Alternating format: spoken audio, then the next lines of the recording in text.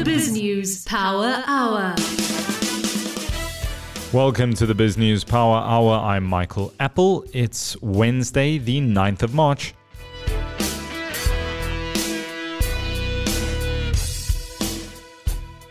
It's been almost 2 weeks since the war in Ukraine broke out.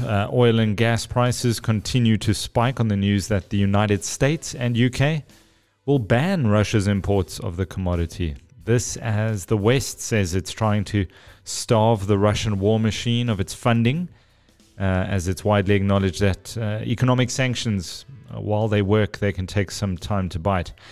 Our partner, the Financial Times, has more on that oil and gas story. Then editor Alec Hogg spoke to veteran money manager Kokkie Kooyman about how banking stocks have reacted to war in Ukraine. Alec also touches on disruptive technologies and the possible knock-on effects on financial institutions. Speaking of banks, you'll hear my voice in discussion with Adv Erin Richards. We have a weekly chat. We're discussing the potential culpability, at least, of financial institutions in this country and abroad, considering the millions and billions that flowed through their systems that were all ill-gotten gains, it turns out, and proceeds of crime from the state capture era. It's part one of that chat with Erin Richards. Don't miss part two, which will be coming out on Thursday. But for now, let's get to your news headlines and market report from Nadia Swat. BrightRock believes that with every change in life comes opportunity, and the markets aren't any different. The daily movement in the markets means change for us all, sometimes small, sometimes big. This daily market report is made just for you by BrightRock, the first ever needs-matched life insurance that changes as your life changes. Russia's invasion of Ukraine and its impact on the global economy will have a knock-on effect on Eskom and electricity supply in South Africa. This is according to the power utilities executives. Chief Financial Officer Khalib Kasim said the invasion had led to an escalation in oil and gas prices, which still needs to be factored in by Eskom. Eskom regularly makes use of open-cycle gas turbines and burns through diesel to supplement energy supply. Kasim cautioned, however, that from a bottom-line point of view, the power utility can only afford to pay so much for fuel. Kasim said Eskom was now looking to hedge some of these prices, but if the price of oil is to double as is forecast, then it will impact the amount of energy that Eskom can produce going forward. He added that Eskom cannot absorb these additional costs by itself. Changes to South Africa's proposed cannabis laws have been tabled in Parliament, which will enable the government to push ahead with its plan to establish a new industrial sector valued at 28 billion rand a year. Lawmakers hope to pass the amendments to the Cannabis for Private Purposes Bill by the end of April. The move follows an announcement by President Cyril Ramaphosa in the latest State of the Nation address that the government was ready to push toward the legalization and regulation of the commercial cannabis industry, which he said could create 130,000 jobs. With the grace period for the renewal of driving licenses expiring at the end of March, hundreds of thousands of motorists are set to be without a valid driving license. The Minister of Transport said that the current backlog of driving license renewals as of 25th of February was 543,807. As a result, the organisation Undoing Tax Abuse has requested the Minister to extend the deadline and adjust regulations covering all driving licence cards to extend the renewal dates to 10 years. The group said failing to do so would lead to an even more significant backlog, leading to more motorists driving around with invalid licence cards. Embattled ANC Women's League President Batabile Dlamini has been found guilty of perjury. Dlamini stood accused of lying under oath during a 2017 inquiry into the social grants debacle, the South African Social Security Agency. The debacle saw millions of grant beneficiaries unsure if they would receive their money. Magistrate Betty Khumalo found that the prosecution had proved its case beyond a reasonable doubt and that the former minister had lied under oath. In the financial news, South African business confidence climbed in the first quarter as the negative impact of the coronavirus pandemic, power cuts, and a 3-week strike in the steel and engineering industry began to wane. The respite may be temporary, however, because of supply shocks caused by the war in Ukraine. SA Reserve Bank Governor Lesetja Kganyago has appointed his deputy, Fundi Chazibana, as CEO of the central bank's financial institution regulator, the Prudential Authority. Chazibana previously worked for National Treasury, the national energy regulator of SA, and the IMF before joining the South African Reserve Bank. Her appointment formed part of a rotation of 3 deputy governors into different portfolios with effect from 1st of April. Deputy Governor and current Prudential Authority CEO Kooyman Naidoo will take over the Financial Stability and Currency Cluster from fellow Deputy Governor Rashad Kassim. The JSE All-Share Index was slightly higher at 72,874. In the currency markets, the rand is slightly stronger against the major currencies at 15 Rand 15 to the dollar, 19 Rand 93 to the pound, and 16 Rand 65 to the euro. Gold is trading at $2,006. A Kruger Rand will put you back around $2,079.40. Brent crude is trading at around $124 a barrel. The Joltec cryptocurrency basket will put you back 706 Rand, and the premier cryptocurrency is trading at around 634,000 Rand. This daily market report was made just for you by BrightRock, the first ever needs-matched life insurance that changes as your life changes. Today is Wednesday, March 9th, and this is your FT News Briefing.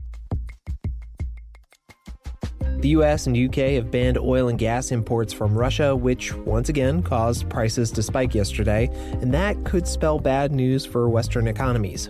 If those prices go up, then we have often less money to spend on other goods and services, and that means the economies can fall into recession.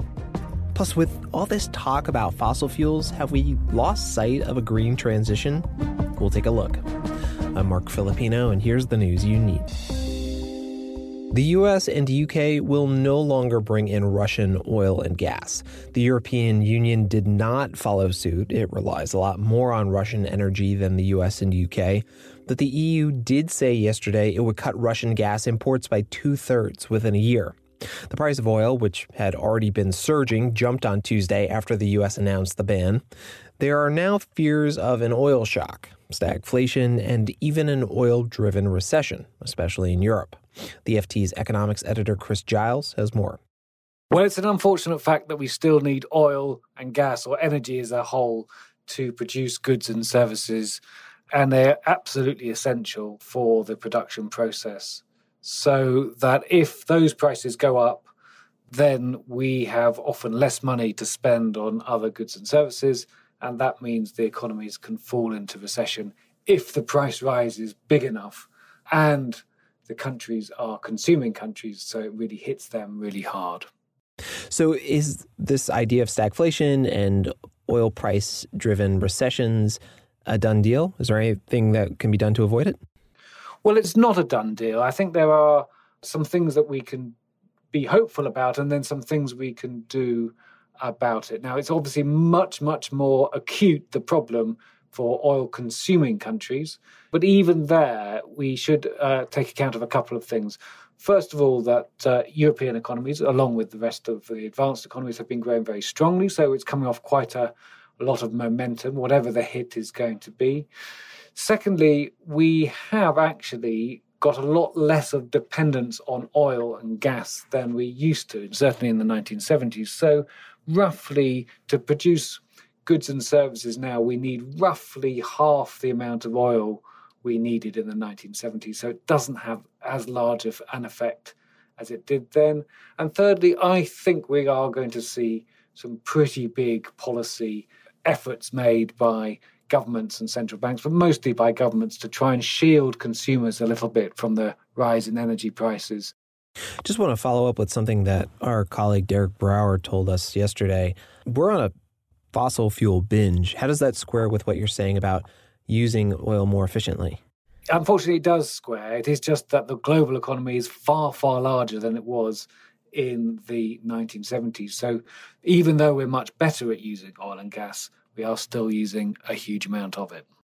So, Chris, is there anything in your conversations with economists or anything that you were doing while you're researching this story that really stuck out to you? Yes, a few things. One is the refugee crisis from Ukraine, and the numbers are going to be, already are extraordinary, are going to be absolutely extraordinary. So long as European countries and the EU has said that Ukrainians can work, it does seem as if we might be able to absorb them into the labour markets and make their lives better rather faster than we did in the Syrian crisis. With this influx of refugees into the rest of Europe. What does that mean, bigger picture for the macroeconomic side of things? Well, I think it means ultimately that some of the financial burden of refugees will be much lower if they can find jobs themselves.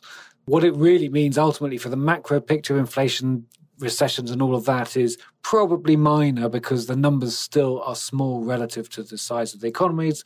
But what it does mean is that if people do work, it means that they not only bring extra demand, but also extra supply. So that should balance out in the sort of growth inflation trade. So it does ameliorate some of the part of the stagflation story that we were talking about. Chris Giles is the FT's economics editor. Thanks, Chris. Thanks, Mark.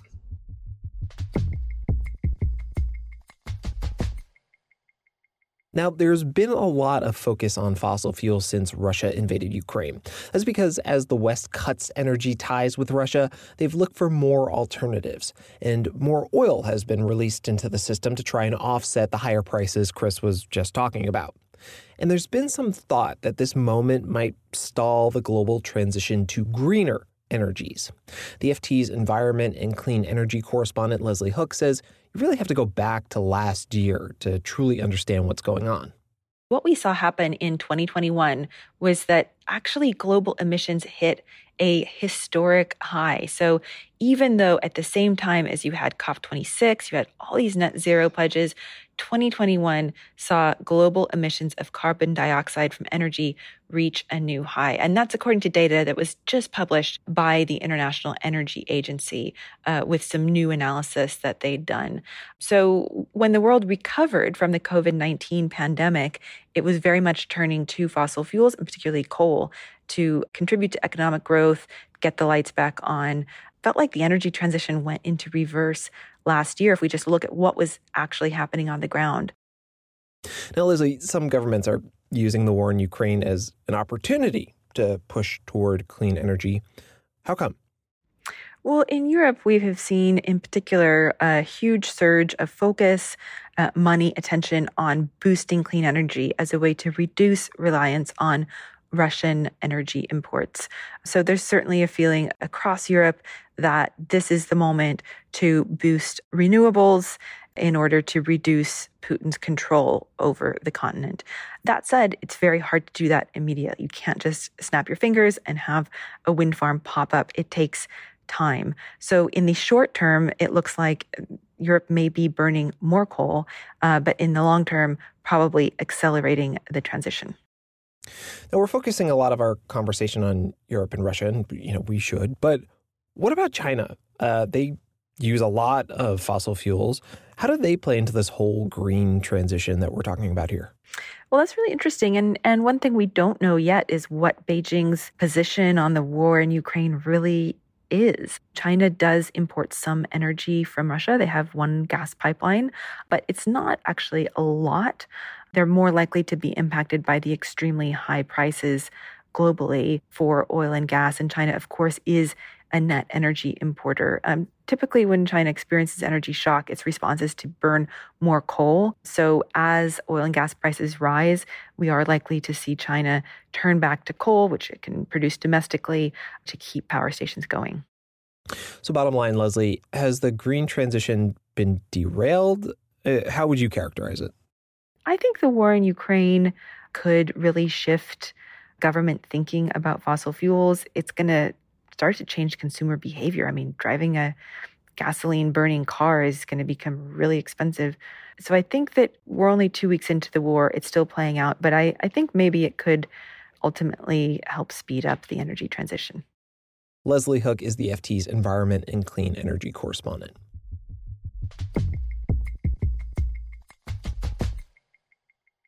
Tens of thousands of Russians are fleeing their country as the war in Ukraine intensifies. They're leaving for a number of reasons, from the economic fallout due to Western sanctions to the Kremlin's crackdown on dissent. Almost all European airspace is closed to Russian aircraft, so people are flying to places like Israel, Turkey, and Georgia. Flights to these places have been sold out for days. Now, if Russians stay in the places they're immigrating to, it could be really bad for Russia. Analysts say losing a good chunk of the population could cause significant damage to an economy already hit by Western sanctions.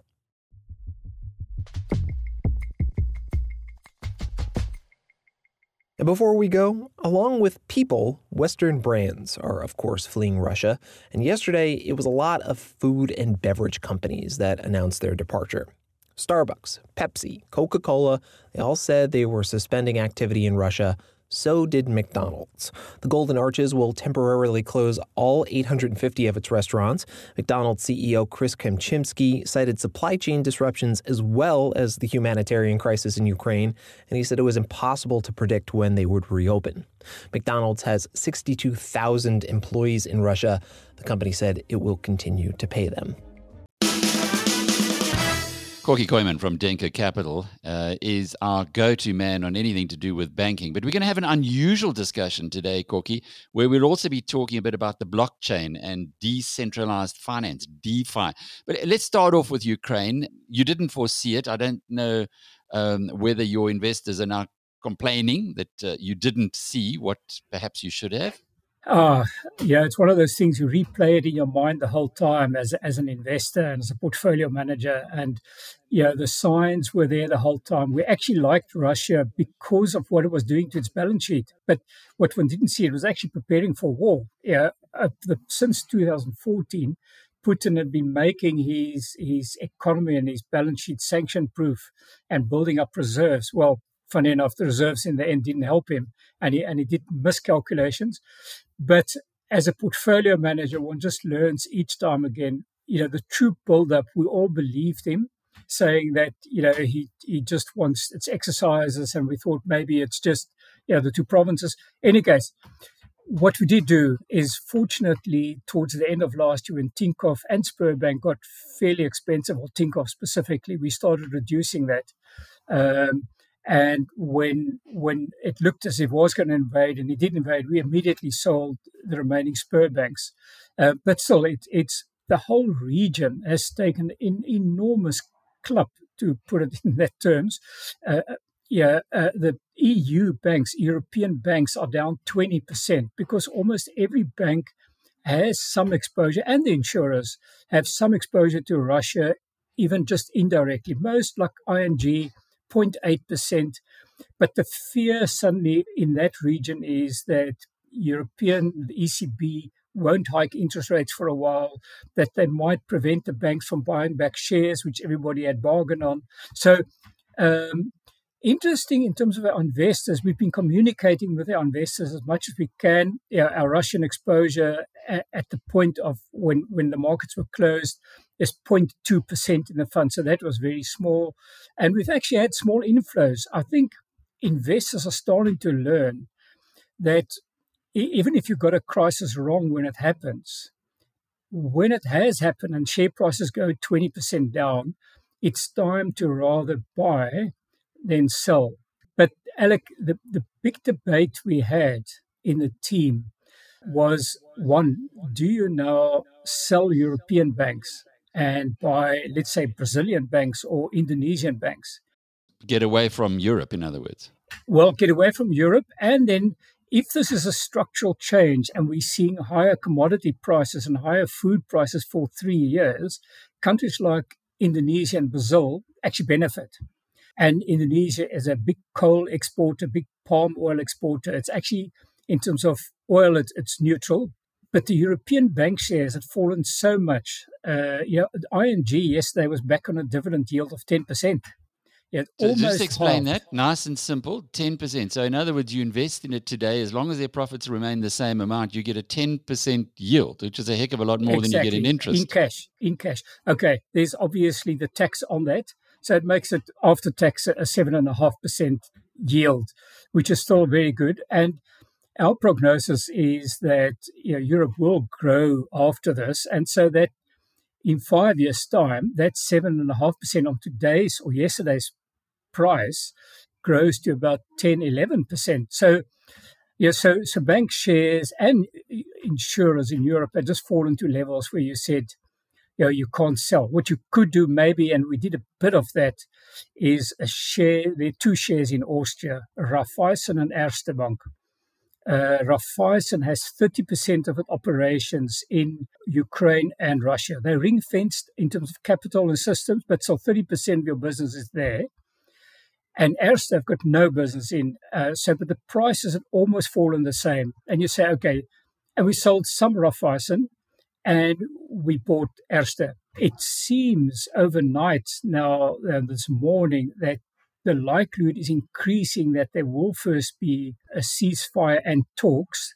And I'm not sure if investors have looked yet, but European share prices started rebounding yesterday and today. Both Raiffeisen and Erste are up 11%. So obviously, that's always what happens in a crisis. The markets first, because there's no information, assume the worst. And then as information becomes available, it starts pricing more accurately.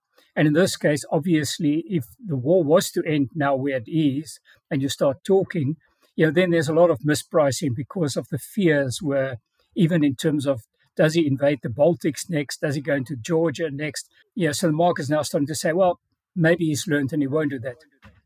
Kokkie, I had an interesting chat yesterday with Sean Pesh, who I'm sure you recall. He's been in the UK for 20-odd years, but he had a theory. He said that from what his gut is telling him, and it's only a theory, it's no inside track, it appears as though what Russia wants from the peace talks is likely to be acceptable to Ukraine, i.e., Ukraine says we're not going to join NATO, which is not a big deal because NATO hasn't exactly defended them. And on the other hand, Russia says you give us the region in eastern Ukraine where it is a dominant Russian-speaking people and they are allowed to join Russia.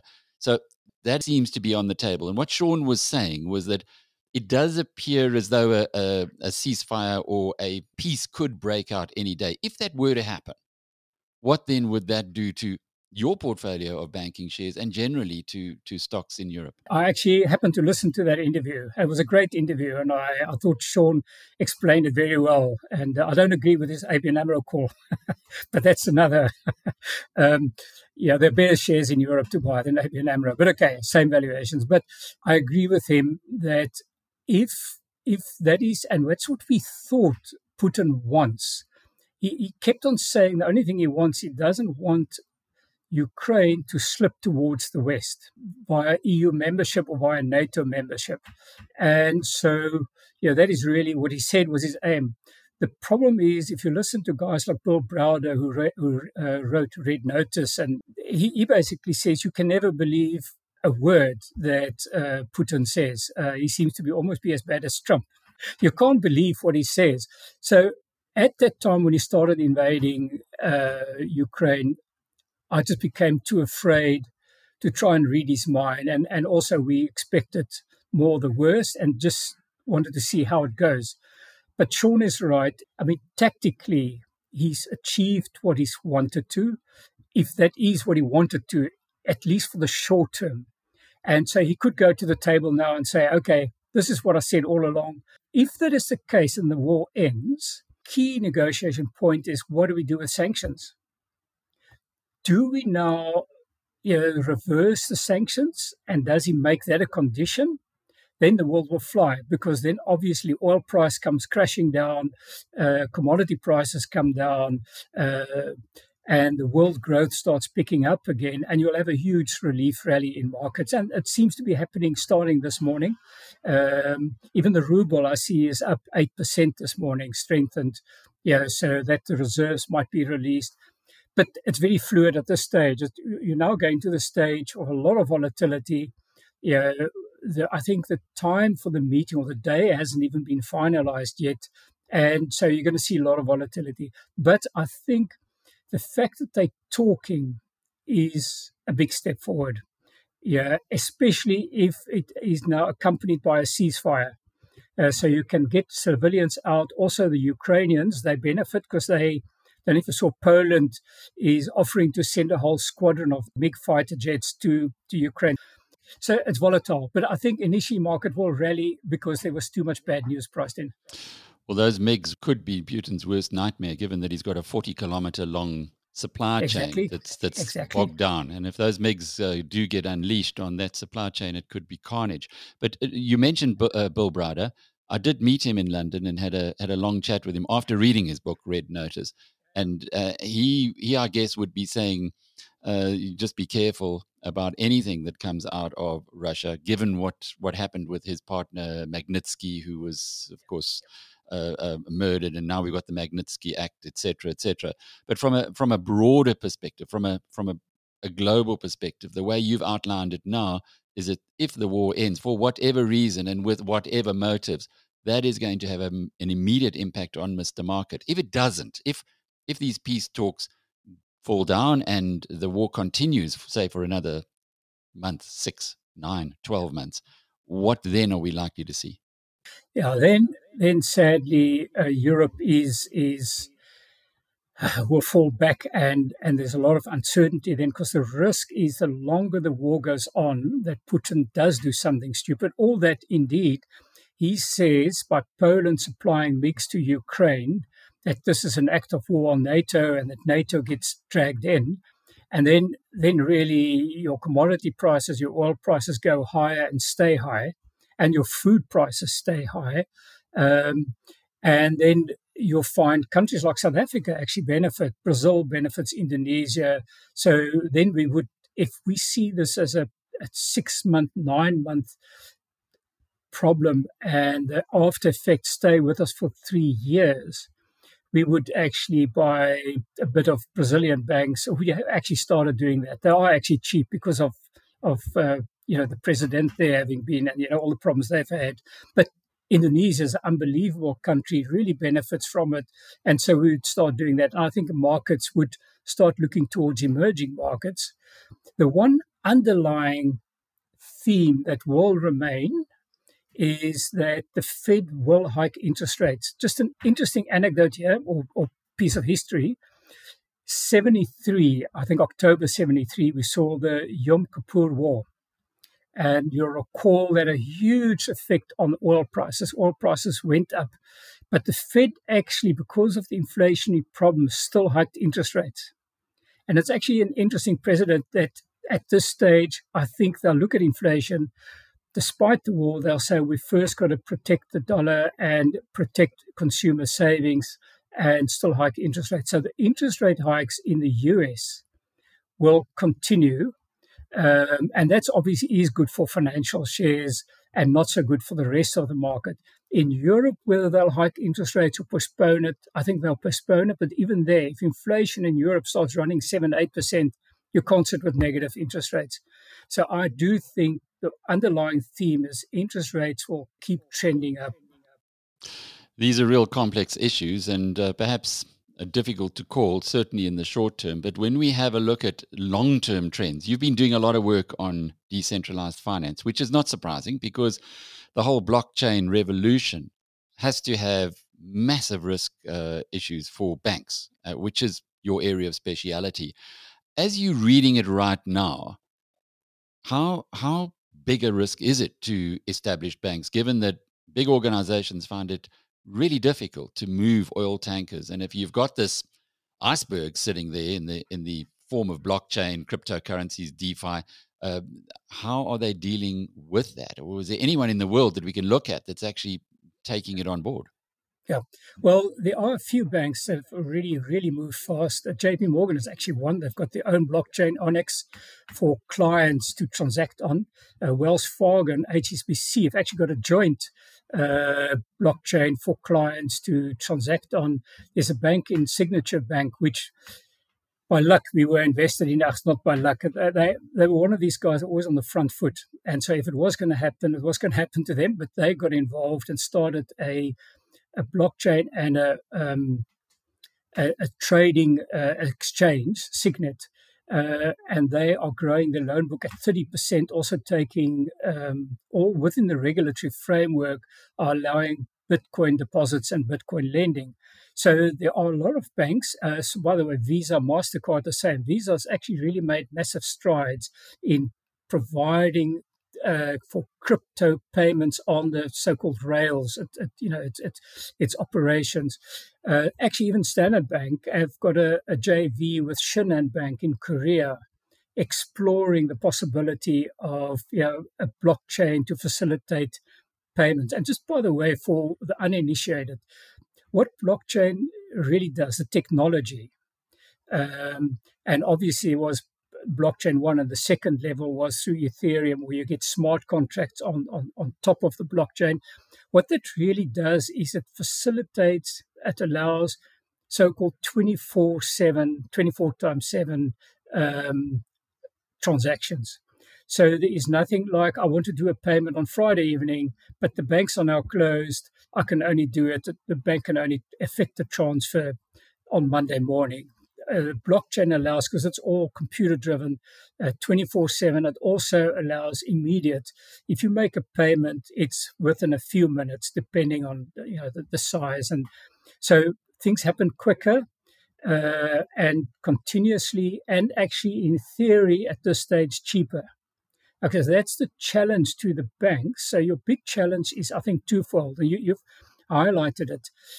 The size of the ship is an advantage and a disadvantage. So JP Morgan is such a big ship, it can afford to put 10 billion, and did, into blockchain. Citigroup have hired 100 engineers, 100 engineers, putting them in a room and saying, okay, guys, build us a blockchain.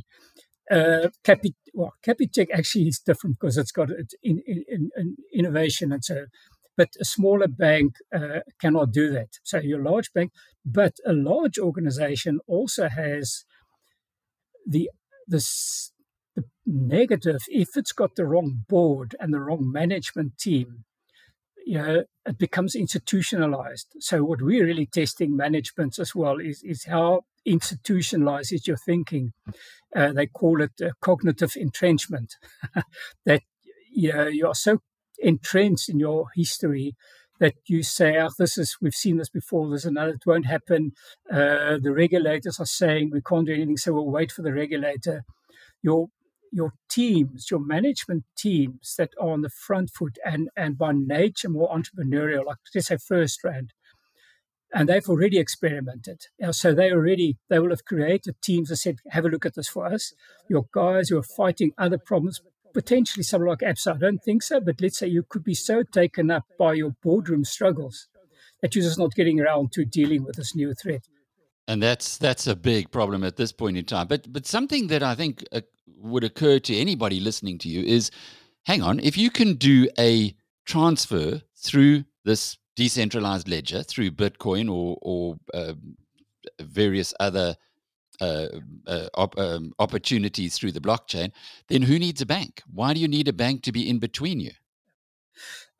Stephen Sidley, who wrote the book Beyond Bitcoin, with Simon Dingle, and we actually had a breakfast with him and have used him internally for a podcast, and obviously writing the book, they bit out their tongue in cheek and saying this is the end of banking, although they then put in brackets as we know it.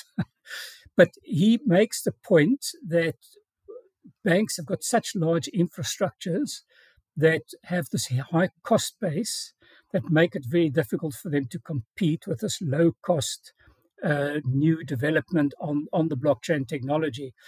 So I'm just an analyst. I shouldn't be pro banks or negative banks, but so far what we've observed is two things.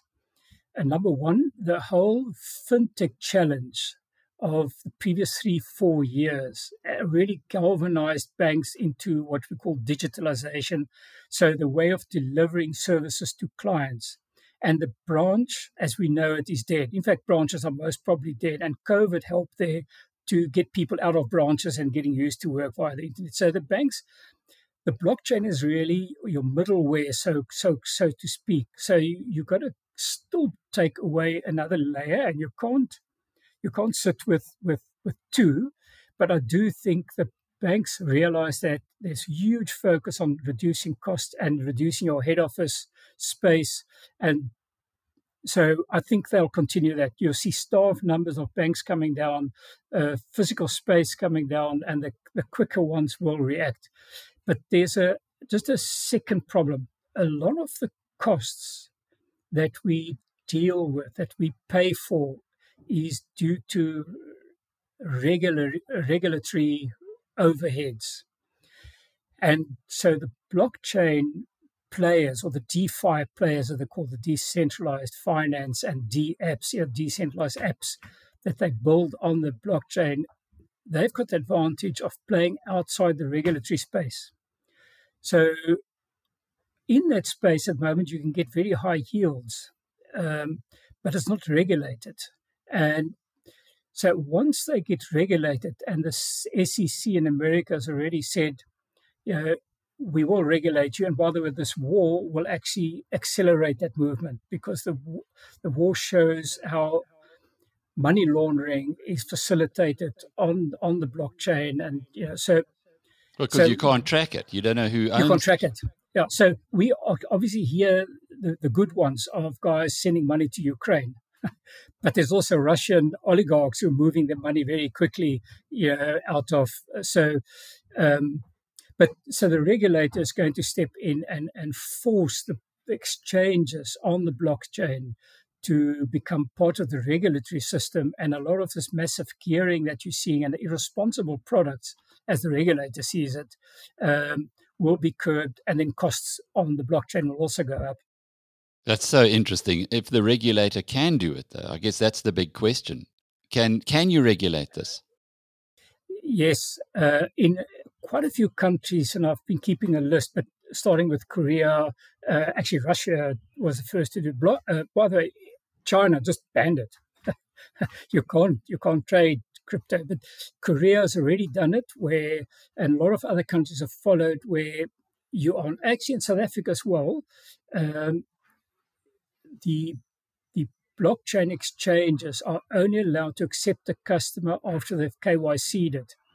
Now, that's know your client, the whole regulatory proof of address, proof of a telephone number, etc. So,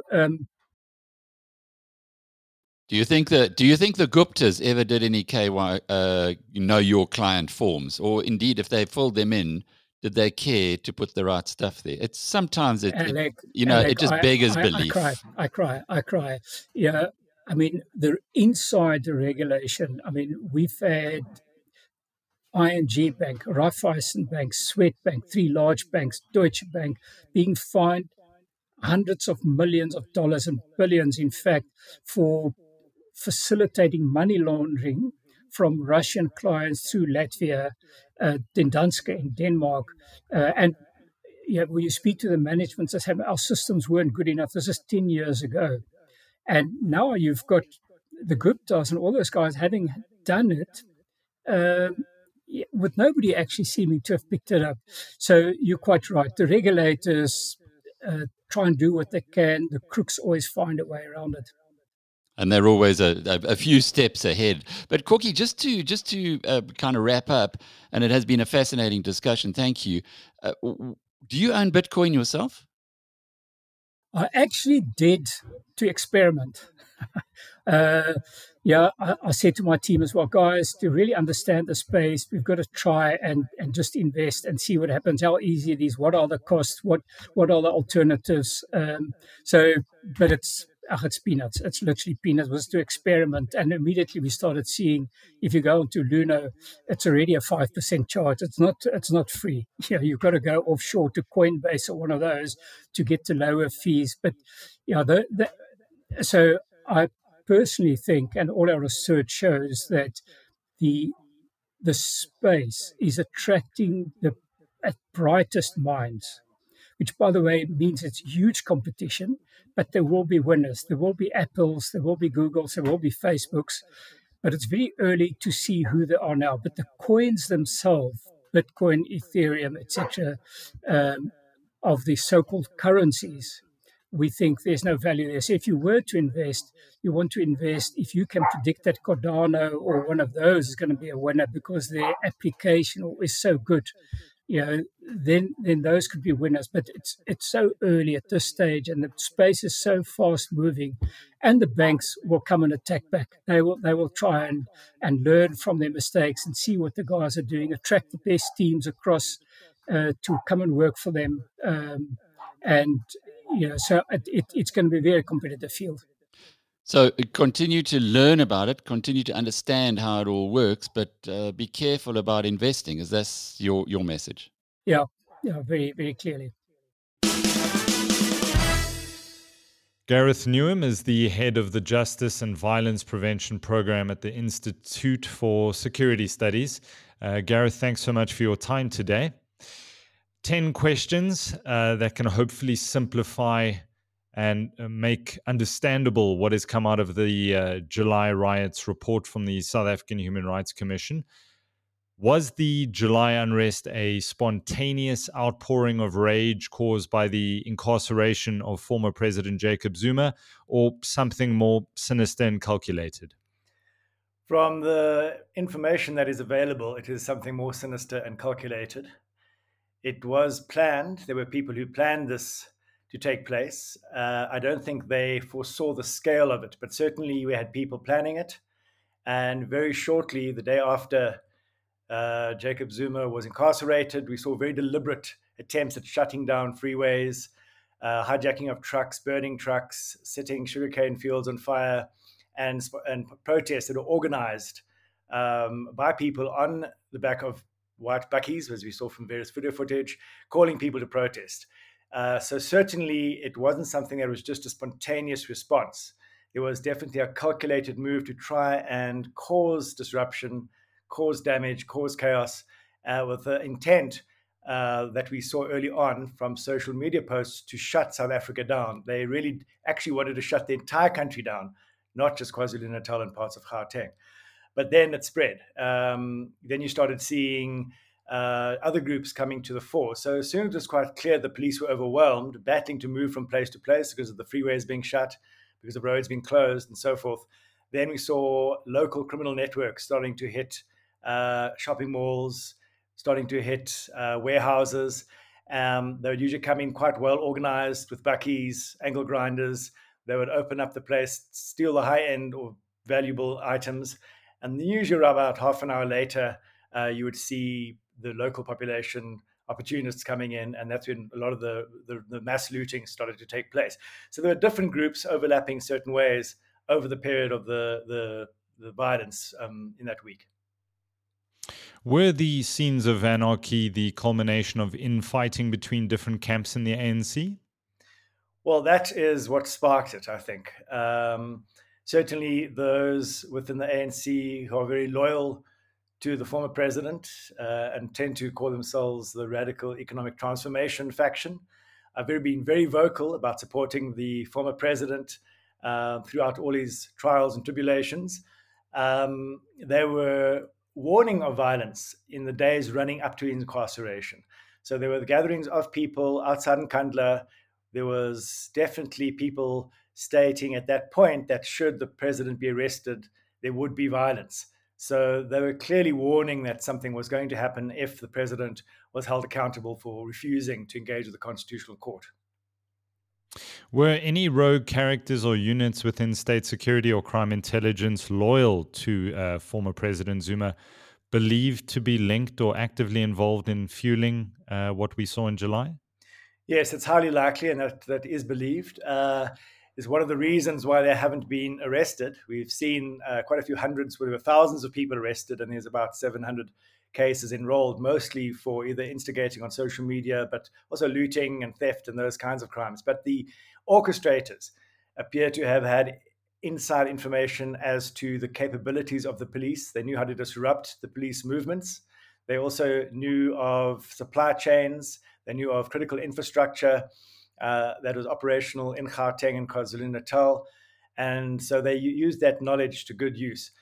So it does seem that it's highly likely that either former intelligence or police operatives or even current operatives were involved in the planning and some of the initial instigation.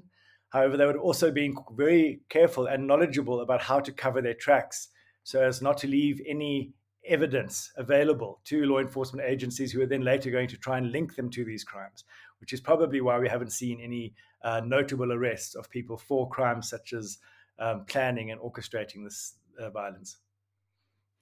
You've partly answered this already, but I'll ask it again. Did organized crime have a hand in this, as the panel suggests, or was this fortuitous mixture of explosive socioeconomic factors aligning with the whims of criminals and a faction of the ANC? Well, there were alignment of various interests coming to play around the violence. So as soon as it was clear that the police were overwhelmed and unable to respond and prevent the looting from taking place, and this was happening in real time in both traditional media but also social media, it then became apparent that organized networks, crime syndicates that are operating on a local level, then stepped in, knowing quite well they could hit a warehouse or a shopping center without the police stopping them. And so they started to come to the fore. They then caused the breach in security that then allowed for mass looting to take place. It is important to recognize that most people living in those communities where a lot of this violence took place did not engage in looting. It was large numbers of people, but it was not most people. And also that the violence was contained mostly to KwaZulu-Natal and a few parts of Gauteng. It didn't spread beyond that. So although the socioeconomic factors that encouraged the kind of opportunistic looting we saw in these two provinces, the high levels of unemployment, hunger, people losing their jobs due to COVID, would have been a push factor for a large number of the opportunistic looters. Those factors didn't come into play in other parts of the country. In fact, most of the country did not participate in this kind of violence. Is it fair to say police and intelligence structures failed completely in their mandates? Well, given that their mandates are to ensure national security, to prevent and reduce crime, one would say yes, they did fail in their mandates. Certainly, the budgets that are spent on our state security architecture is quite considerable. The police have close to 100 billion rand annually, one of the most well-resourced policing organizations on the continent, and compares very well across most developing countries. So yes, given the vast amount of money spent on police and intelligence, this is not really acceptable that they weren't able to get wind of this quickly enough, be able to prevent it from happening in the first place, and even where they weren't able to prevent certain actions and attempts at blockading roads and stuff from happening, being able to respond more innovatively and quickly to prevent this from spreading to the extent that it did. Well, that leads to my next question. Could this have been avoided? In other words, is there evidence to suggest that there were warnings from crime intelligence or state security? Well, the evidence before the high-level panel showed that the national intelligence did have indications that there was violence likely in 2021. They did not provide those intelligence reports to the high-level panel, so they can't get the extent to how much evidence or how much intelligence was at play. But certainly, we now know from engagements with people involved or who are victims of a lot of the attacks on shopping centre that there was a lot of information that something was brewing, that something was coming up. A lot of the suppliers to big retail outfits and that were actually saying something's going to happen. And in some of these retail outfits actually pulled their security back because they knew that there's no ways they could actually handle this kind of onslaught. So it was not only that there were people publicly threatening violence at least a week before the violence took place outside of Nkandla. There was further information beforehand that was reaching even at least the private sector. So, yeah, certainly this is something that could have been foresawn and could have been prevented. Just also to mention that we've had mass truck burnings on the N3 near Moy River Plaza before. We've had mass school burnings in Bowani. We've had days and days of xenophobic attacks. The most notorious was back in 2008. So that the South African Police Service does not, on an annual basis, do a clear risk, a national risk assessment for when supply chains can be blocked, for when violence can break out and spread, and then orientate its resourcing, training, and planning towards that likelihood, because we have had quite large-scale outbreaks of gang violence, taxi warfare. 200 to 300 people get killed a year in taxi warfare alone. That they're not planning for this was actually an indictment on them.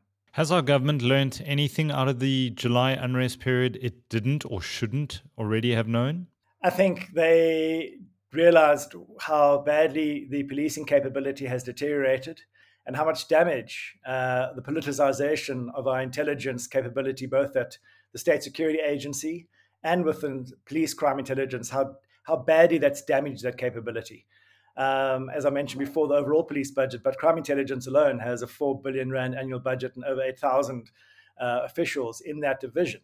So that huge capability wasn't able to respond preventatively is really because of the massive political destabilization that's been taking place at the top of that organization, top of that division for a long period of time, since Richard Mhluli was first appointed there, shortly after President Zuma was sworn in. So I think they've started to realize how badly damaged some of our key state security architecture has been because of state capture and because of the 9 years of corruption under the former president. Can or might something like this and on this scale happen again? It could happen again. I think, however, that this has been a big wake-up call. There's now, as you've seen, some ministers have been moved. The intelligence state security agency is now directly within the presidency. There's a much bigger focus on the capabilities both of the state security agency and of police. There have been threats that have been very quickly responded to subsequent to July. There was another one towards the end of August last year, and apparently there's been a few others. So I think that the orientation of our intelligence and our policing has adjusted to trying to prevent this. And so I hope that will prevent something from that kind of scale happening again. But we really do need to start seeing wholesale institutional reform, both in the State Security Agency and within the police, if we really want to see our abilities to improve public safety overall, not just to prevent large-scale outbreaks of violence like this, but, for example, to turn around our ever-escalating murder rate, which has increased by almost 40% since 2012. Robberies going up almost 43%. So in order not only to prevent this, but to make us safer, we need to see large-scale institutional reform in the criminal justice system. Is the recent sacking or mutual agreement to leave of the National Police Commissioner Kekla Sitole a positive development for policing in South Africa? Yes, it certainly is. It's a very early first but necessary step. Kekla Sitole was appointed by former President Zuma days before the ANC 2017 elective conference. And for most of his time in office, he's been caught up in the scandal related to the fraudulent procurement of communications interception devices called a grabber. There's been 2 court case findings against him, both a High Court ruling and a Supreme Court of Appeal ruling, saying that he failed in his duties as a police official and acted in the interests of a faction of the African National Congress instead of the public of South Africa. So he's had a serious credibility problem both within and without the police, and has not been able to sort out the leadership crisis facing the South African Police Service since he was appointed. So this is a necessary first step. Should Police Minister Kokkie Kooyman have been booted out as well?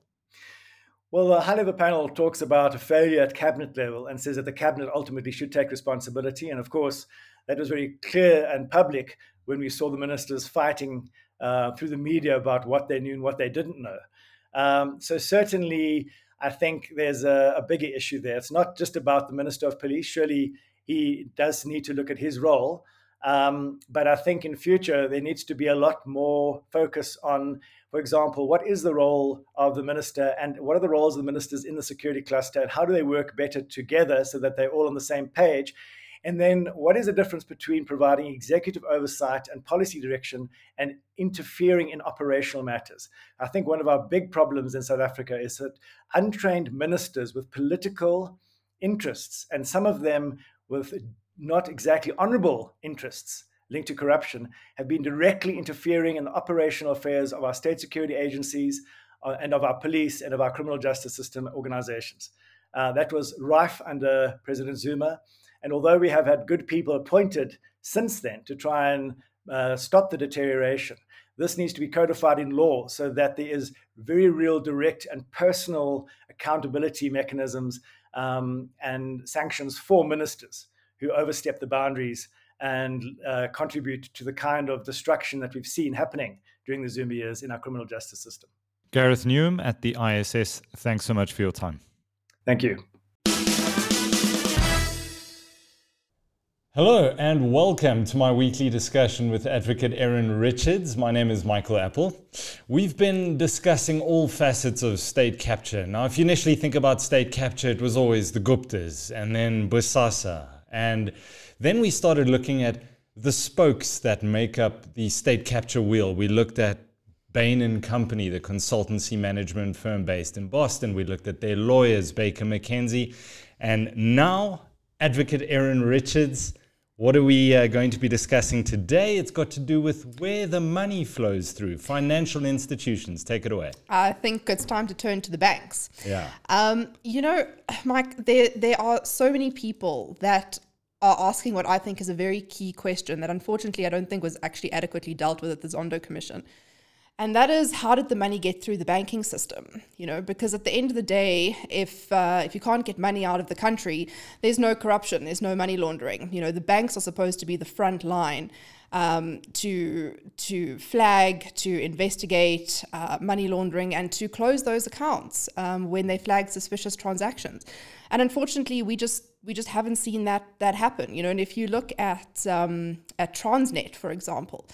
And you look at Standard Bank. In Transnet, there were multiple banks, HSBC, Nedbank, Standard Bank, all implicated in the illicit deals. So, let's start with Standard Bank. Let's first start at the various statutes that govern the banks. It's the Banking Act, it's the Banks Act, it's the Financial Intelligence Center Act, it's POCA and its PRECA. Take us through what the responsibilities are in the bank in terms of that legislation. Mike, look, we can speak about that all day. I think where we should probably start is the Financial Intelligence Center Act, because that really is the key piece of legislation that governs oversight of money laundering. Now, what that act does is it establishes the Financial Intelligence Center, which is a center that sits inside National Treasury. And it basically has an oversight function over the banks, which are accountable institutions, and which are designated responsibilities to flag and report and ultimately stop money laundering. Now, what that act says, let's just look at the framework of how this is supposed to happen. So when an entity opens a bank account, the bank has a duty under that act to verify that entity. If it's a company, then they must verify the ownership structure. They must then perform due diligence on that entity and on that account. They must understand the business of their client, and they must then perform ongoing due diligence of those accounts. Now, if the bank suspects or finds suspicious transactions, it has a duty under that act to report it to the Financial Intelligence Center. The Financial Intelligence Center is then supposed to investigate, and if it suspects money laundering, it has a variety of powers to temporarily close accounts, to get monitoring orders, to keep an eye on those accounts. And it then, if it conducts an investigation and finds out that there's suspicions of money laundering, it will then report either to the South African Reserve Bank or to the National Prosecuting Authority for prosecution. The South African Reserve Bank, in turn, also has oversight functions, and it has the ability to instruct banks to close accounts if it suspects money laundering. So that's the overarching framework that is supposed to operate, but it seems as though, for one or another reason, very little or none of this actually happened with these state capture transactions. So the Prevention and Combating of Corrupt Activities Act is if you have actual knowledge or a reasonable suspicion that something dodgy is going on that you need to report. And that is in terms of that's PRECA, and then POCA, Prevention of Organized Crime Act, is money laundering and the proceeds of crime. Now, as you've pointed out, state capture is not possible without the proceeds of crime flowing through the bank accounts, often destined for bank accounts and companies outside of our borders. Now, take us to Ian Stinton. Who is he? He did testify before the state capture inquiry in relation to what exactly? All right. So I just want to pick up on one point that you said, which is important, is that the threshold for reporting is very, very low. If the banks even so much as suspect or should reasonably suspect that that the proceeds of illicit funds are coming into their accounts, they have a duty to report. So that threshold is very, very, very low. You've been listening to the Power Hour, brought to you by the team at BizNews.